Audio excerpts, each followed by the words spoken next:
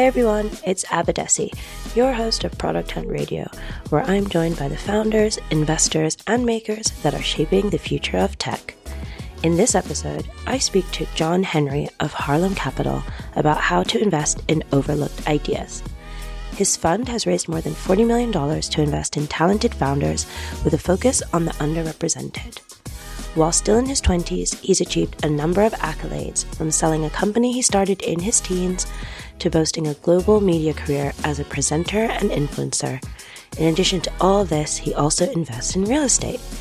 Here he shares advice on building a multi-dimensional career and investing in underserved markets. John, thanks so much for being on Product Hunt Radio today. For those who aren't super familiar with who you are and what you do, bring us up to speed.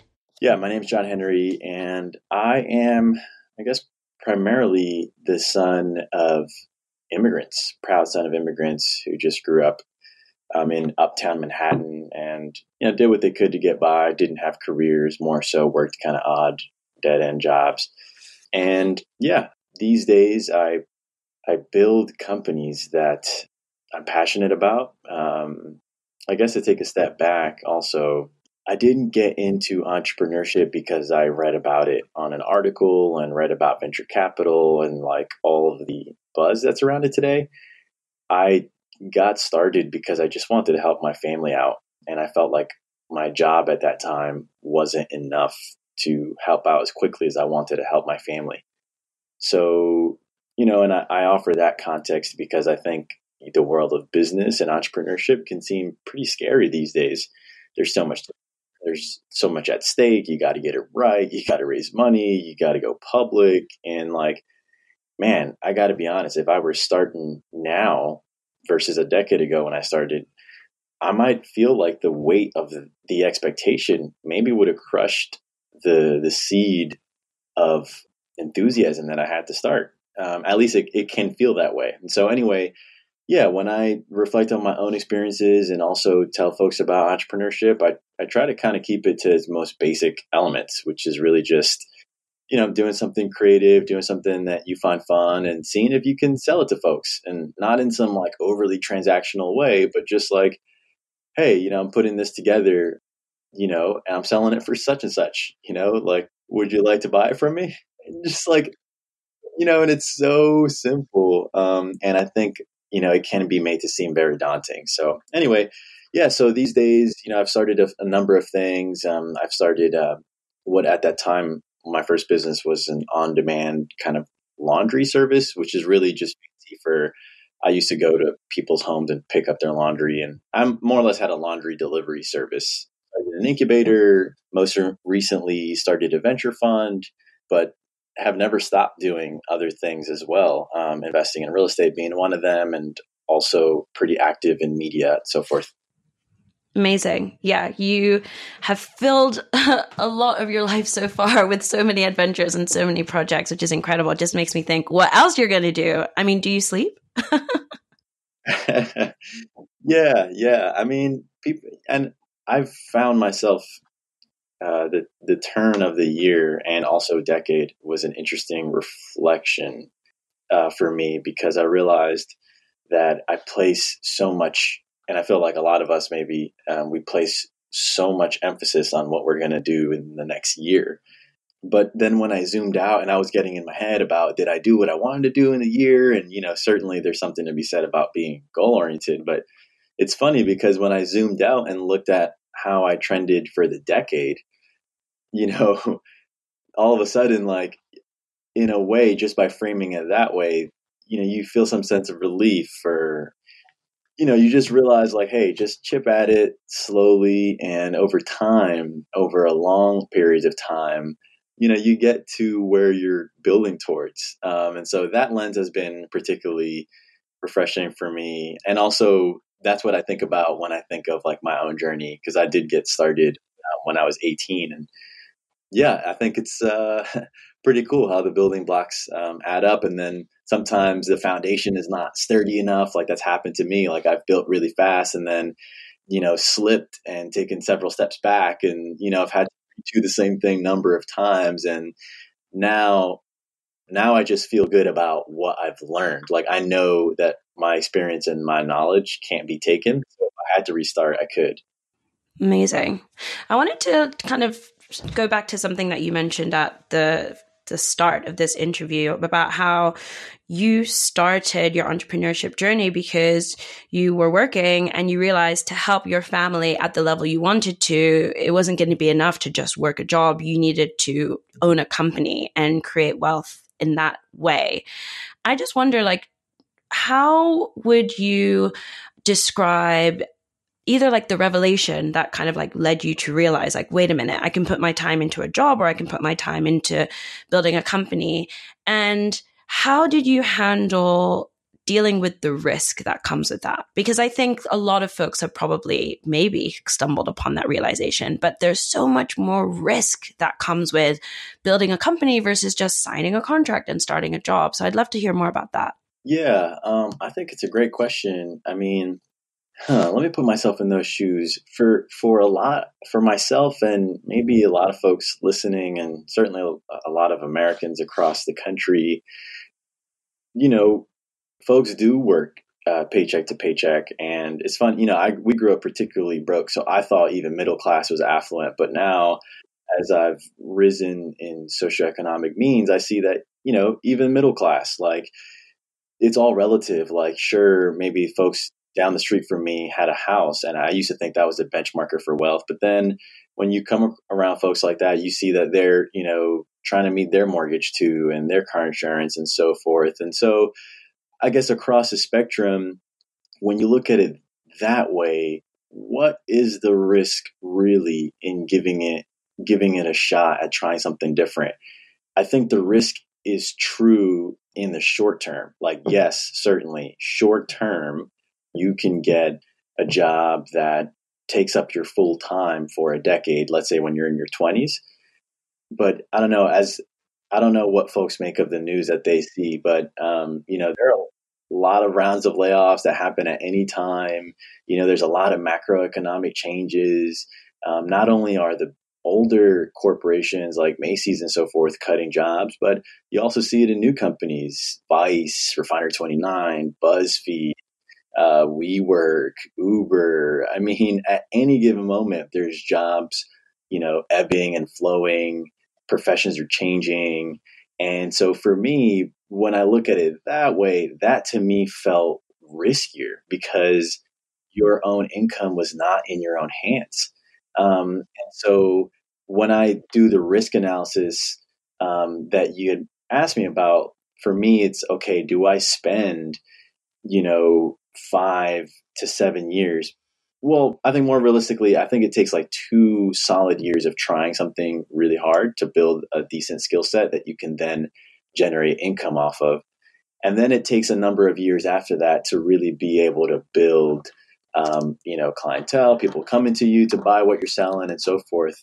But then once you kind of have it built, it's not that it can't go away because anything can go away. But to me, I felt more in control. I felt better equipped to handle big changes if I had my own way to make income rather than just like being at the mercy of the job market. So I don't know. And also, by the way, there's also like a lot of stigma against jobs, but I don't even think that's accurate either because, sure, I wasn't working like a career job. I was just working as a doorman, but when I look at, the modern workforce, and I have a lot of friends participating in the modern economy, so to speak, man, I know dozens, if not hundreds, and certainly through social, thousands of people that I'm connected to that, earn income, being designers or podcast producers, content strategists, gaming. Like there's so many new types of careers that you can have. And the good thing about these new jobs is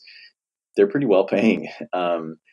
If you can resist the temptation to spend your cash on lifestyle, which is not to condone lifestyle, but for at least in my own experience, I didn't find it fulfilling to go to all the brunches and events and like keep up with the FOMO type of thing. And I was realizing, and maybe some folks listening might realize, like, you're kind of just wasting your cash, so I don't know if you can, all that to say, a job is a wonderful means to get ahead to the next stage. And that next stage could be, rising levels of influence at your job, or it could be using that job, stashing some cash and giving yourself a little cushion to try something that you've always been passionate about if it's not your job. Yes, that's amazing. I wasn't going to bring this up, but I feel like you did. And so it's like a wonderful segue. I just returned from your hometown of New York. And kind of like you said, there's a lot of temptation, especially in the big cities, to spend your money on things which are quite ephemeral. They're not going to last, like a lovely brunch, a great matcha latte, whatever the case might be. And I started reflecting on the macro trend of millennials investing in experiences. And I started to think, what part of that narrative is driven truly by our desires, and what part of that narrative comes from those who benefit from it? You know what I mean? Because if I keep hearing that, oh, I invest in my experiences unlike previous generations because that's what matters to me, then I feel more inclined to spend more and more of my limited budget on experiences when I could be, as you say, saving them. So putting off, the gratification for something more concrete, like an asset, like a house, like an investment, etc. That's a very philosophical question, right? Like, how much the beholder? I do think it's true that like we're generally, as millennials, as a segment of the population, like generally less price sensitive because we have found ourselves, like, our base case when we came out of school was, having a job. Whereas in 2008, so the generation that's older than us, like they were in the midst of like a macroeconomic recession. And so, when you adjust for the economy, like we came out of school, wind to our backs, like there's plenty of new jobs, they pay really well. We're less price sensitive as a result, we're all about the experiences. And I think, it's probably 50-50. Like I do feel that way as well. And I also feel that I'm sure marketers like lean in on it because you're seeing a bunch of older brands like adopt that messaging. But, it's interesting because to me it raises the philosophical point of like, okay, I find it interesting that, corporate entities, if you hire a savvy millennial, to lead your marketing strategy, then all of a sudden your corporate voice is that of millennials. And so, and anyway, I do feel like there's a bunch of influences at play all the time. And I feel like the strongest combatant, maybe combat's not the right word, but for me, the greatest sense of independence that I feel is when I'm building a robust economic engine for. Okay, so here's what I would say. I would say that there are a lot of forces at play. To your question about, millennials, how much is self-induced, how much is it marketing? Marketing works. And I guess, as I reflect on it, like I've been, so I host a TV show and, it's international, it's streamed in 8 countries and, I'm a brand ambassador for a big automobile company. And I guess overall this time, like I have been fortunate to sit in boardrooms where people are devising, campaigns that they know based on data will influence hundreds of thousands, ideally millions of people.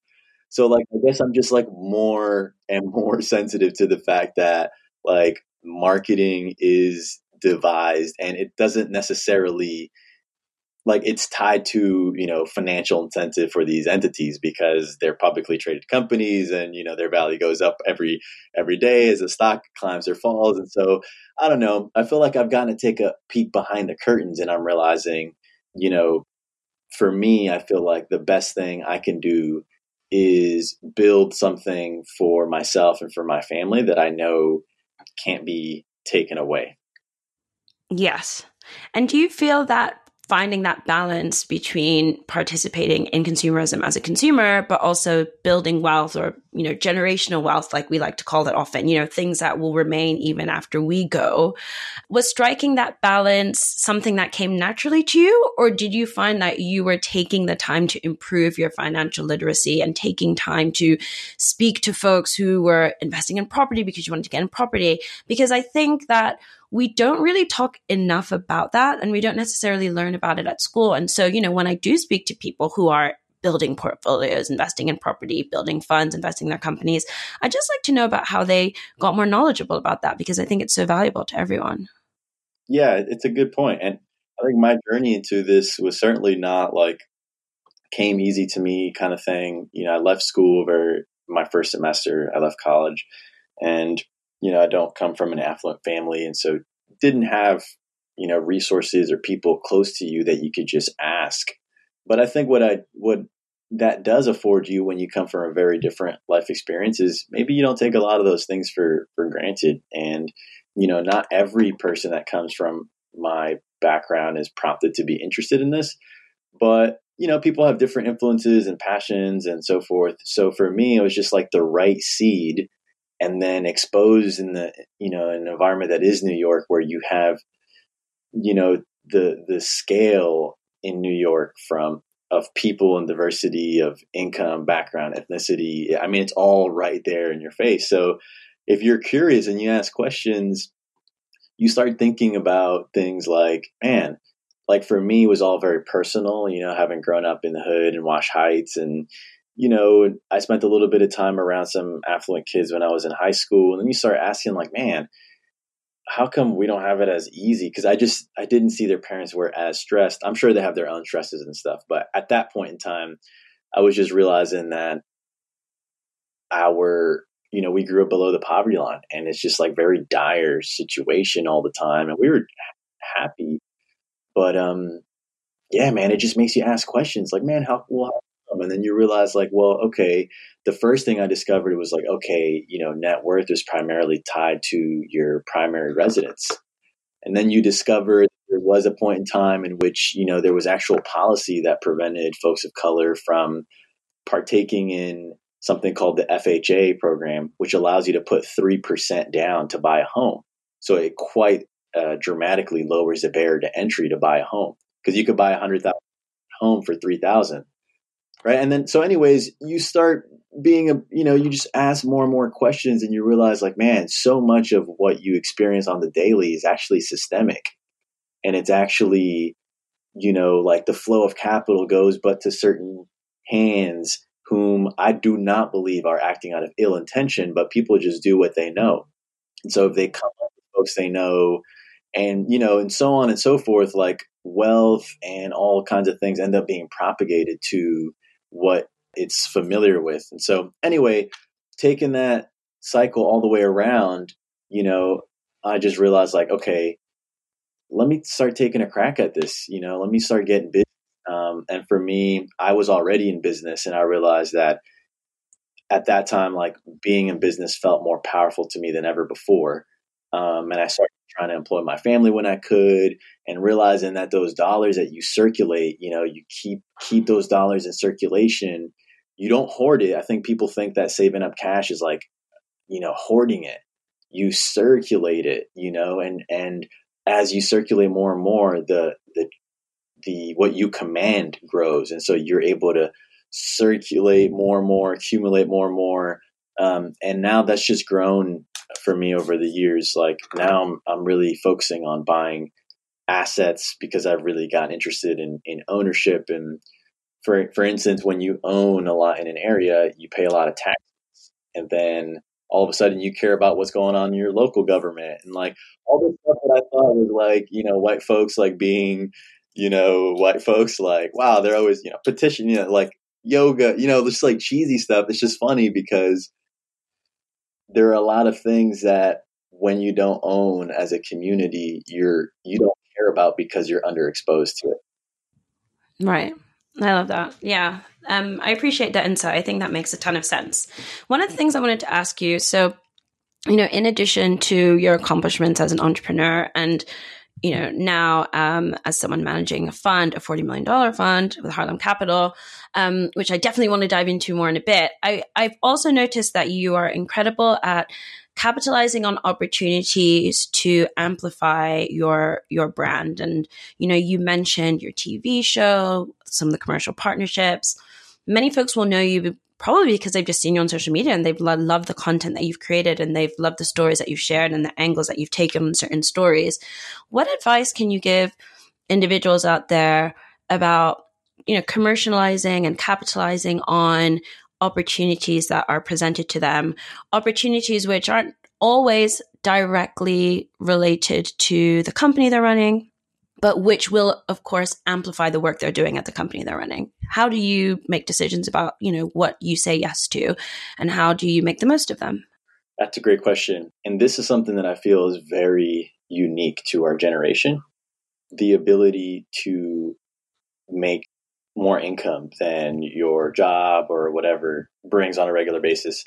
So yeah, I think it can be pretty powerful, especially if you like, we all have different skills and your skill can be monetized if honed. So, it's got to be honed enough to the point where you can start commanding income for it. Which means that, by the way, like, you're going to have to go a period of time without making any money while you hone it, working for free, practicing your craft. For instance, if I were a graphic designer, like, when you start, like, you're going to suck, right? So you got to practice, do things for free, work for local orgs. And then eventually you do get to the point where, and you'll feel it because you'll have more demand of more and more folks wanting your work. And then you can start charging for it. And then over time, you can grow that rate. You can start participating in, you can be interviewed on podcasts like this and so forth. And you can share your thoughts about the skill. So to make it more concrete for folks, like, people think that an additional income is like one dimensional, like, oh, I do this skill for income. But in truth, you can make it multidimensional by speaking on it, sharing your thoughts about it. And then all of a sudden, to take this example of a designer, you're being paid to participate in panels by corporates that want to invite specific designers with a particular point of view, and that happens to be you. Now there are marketing campaigns that, want to feature up and comers, and you've been chosen for the campaign. And so now, in addition to the eyeballs that you get from being on the ad, you also get paid for it. You can write a book if you'd like, sharing your design principles, and so I think today's economy allows you to be very multidimensional with your earning. And that's something that I have put to practice over the past decade, more than anything, because remember, I'm still hustling, right? Like, I don't have a job, so to speak, right? Like, and for, as you grow and you invest in more things, you need more and more cash to be able to do so. And if you're out there hustling, you got to devise ways that you can bring new value and charge for it. And that's kind of what growing a business is all about. And so for example, in my case, speaking is a very big form of income for me. It's high margin, hits quickly, but also you get to go and meet with different people all across the country that you otherwise wouldn't have gone to. And then you capture that on social, you share it on social, and then it just kind of feeds that beast, because then you can get paid to do collaborations on social.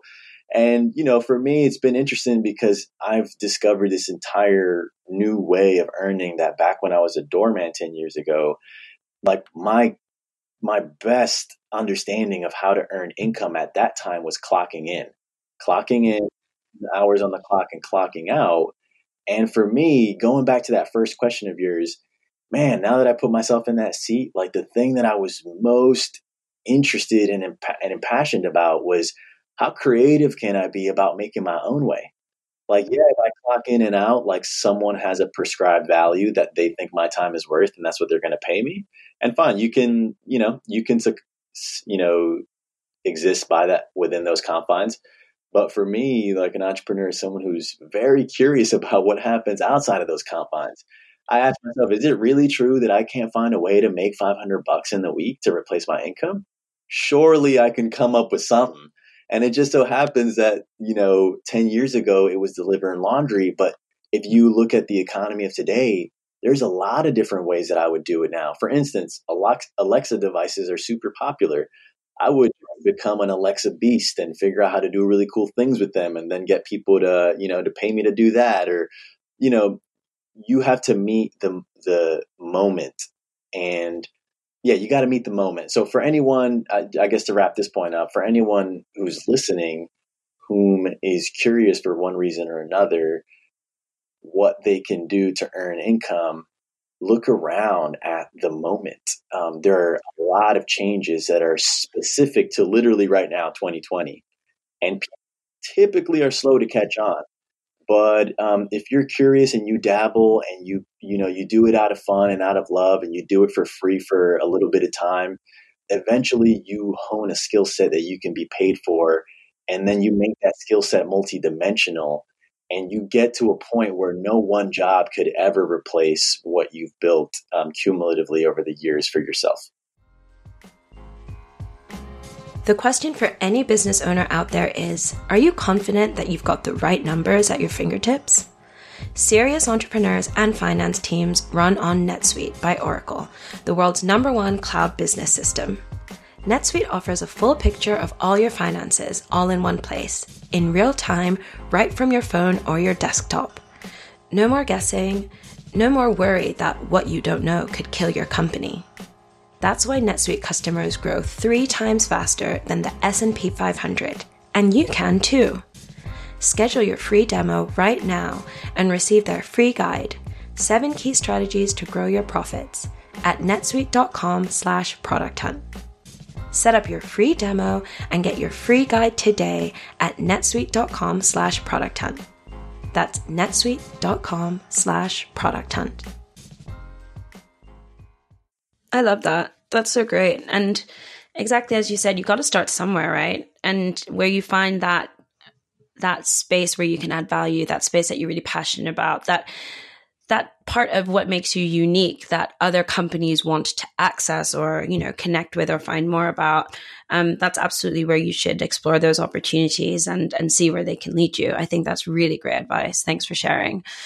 So I want to talk about Harlem Capital. I know that, when TechCrunch broke the news in December, the end of last year, the startup community was, buzzing with this exciting news about a $40 million fund because, we know how hard it is for founders from underrepresented backgrounds, whether you're a woman, whether you're a Black woman, whether you're a person of color, to access funding. It's still, single digit percentages, if not fractions of a percentage of venture capital funding in the US that's going to underrepresented founders. So this is so incredible to hear this. And it also showed that it's possible. Sometimes I think, founders like myself, I'm a woman of color here. I just think, is it really so hard? Are there really no people out there that want to invest in companies that are serving underserved markets, companies that are connecting with communities that established companies have ignored for so long? And sometimes you get a bit disheartened because you start to convince yourself that maybe that is the case. And then, to hear about news like Harlem Capital was just so incredibly exciting. So I just want to know, how you pulled it off and what you have planned. Yeah. So you asked an interesting question, which I ask myself, and I'm sure a lot of folks do.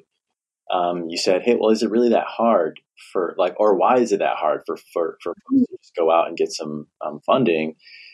And while we were on the fundraising trail, it really took, for me anyway, who was an outsider to this world, it took a long time to really understand the dynamics at play. You realize venture capital is a relatively new asset class. Really was formed in the 70s. So when you think of that compared to banking and, private equity and so forth, it's a new kid on the block. It formed out of almost like counterculture to, New York finance style of running a business and style of thinking and style of growing, being an entrepreneur. So it grew out of spirit of rebellion. It was less hierarchical and it was more, an idea of meritocracy. And so anyway, here it was, and it was concentrated in a handful of zip codes. And so, the first few funds that were started, several partners broke away, and then they started the next funds, and then the same thing happened over and over until you have effectively an asset class that the majority of dollars have circulated in but a handful of zip codes, and who have attended but from a handful of schools. And that wouldn't matter if venture capital wasn't determining the next companies that go public and the next companies of the future, right? And so it didn't get a lot of attention until when you look at, the S&P or the NASDAQ, like the most valuable companies in the world all raise venture, or a lot of them raise venture. They're growing so fast and they start young. So anyway, that to me was very, very fascinating to observe and understand, not just on paper, but through hundreds of conversations that we had when you're on the trail. You realize, like, man, this is a deeply rooted, there's deep rooted tradition in venture, and that doesn't change overnight. And then on top of that, when you add the complexity of raising capital from institutions, the bar is even higher, because you can't have a well-meaning person of color, woman, or white guy for that matter, whom has a beautiful vision and, is championing for the people and has people behind them and has the media behind them, but ultimately might not have the financial chops and technical acumen and that institutions need in order to feel comfortable to write you a big ass check. So then when you peel that layer back, you say, okay, cool. Well, there are minorities in that track and women in that track of, like, Ivy League classically trained, financial wizards, so to speak.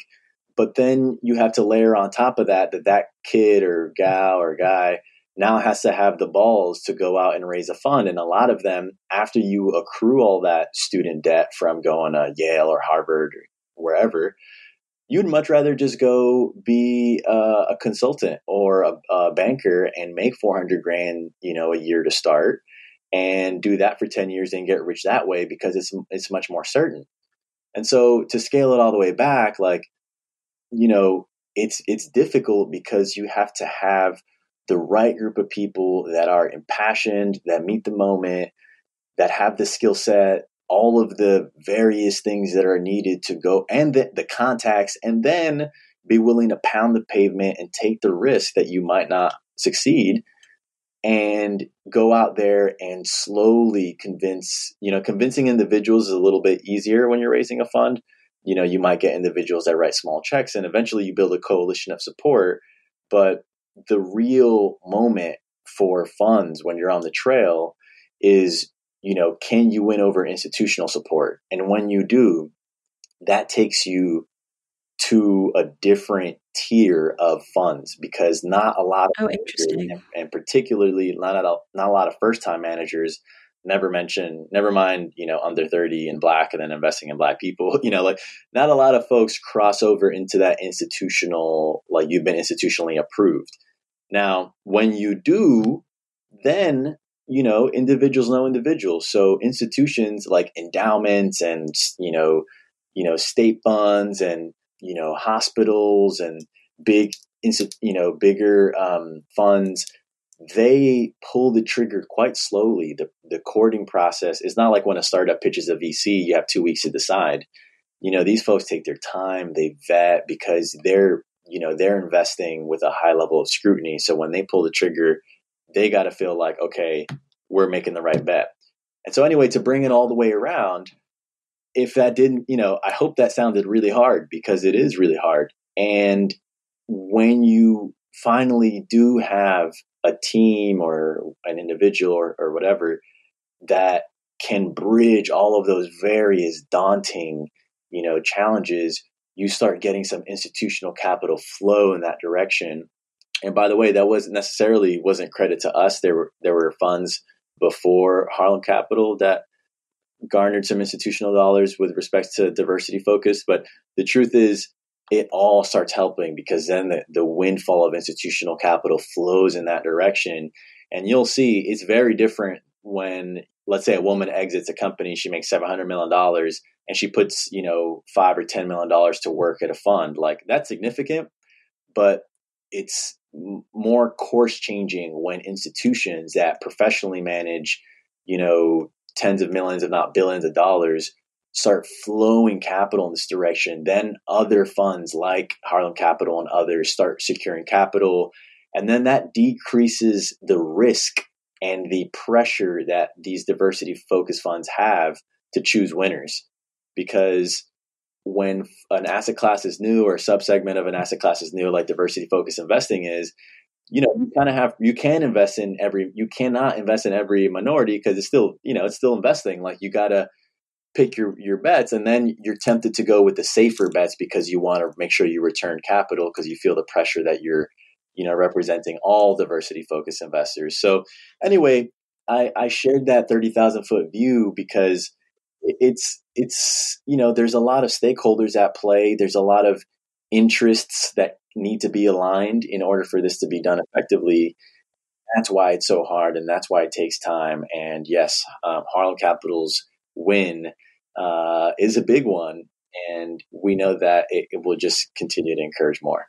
Yeah, and based on that, high level view of how all the stakeholders are motivated to make decisions in this space, it feels like the more funds like Harlem Capital that exist and invest in successful startups that go on to scale, increase their market share, go public, get acquired, etc., the more funds like this we will have, the more you validate that thesis. And that means that 10, 20, 30 years, it will be even easier for underrepresented founders to access capital.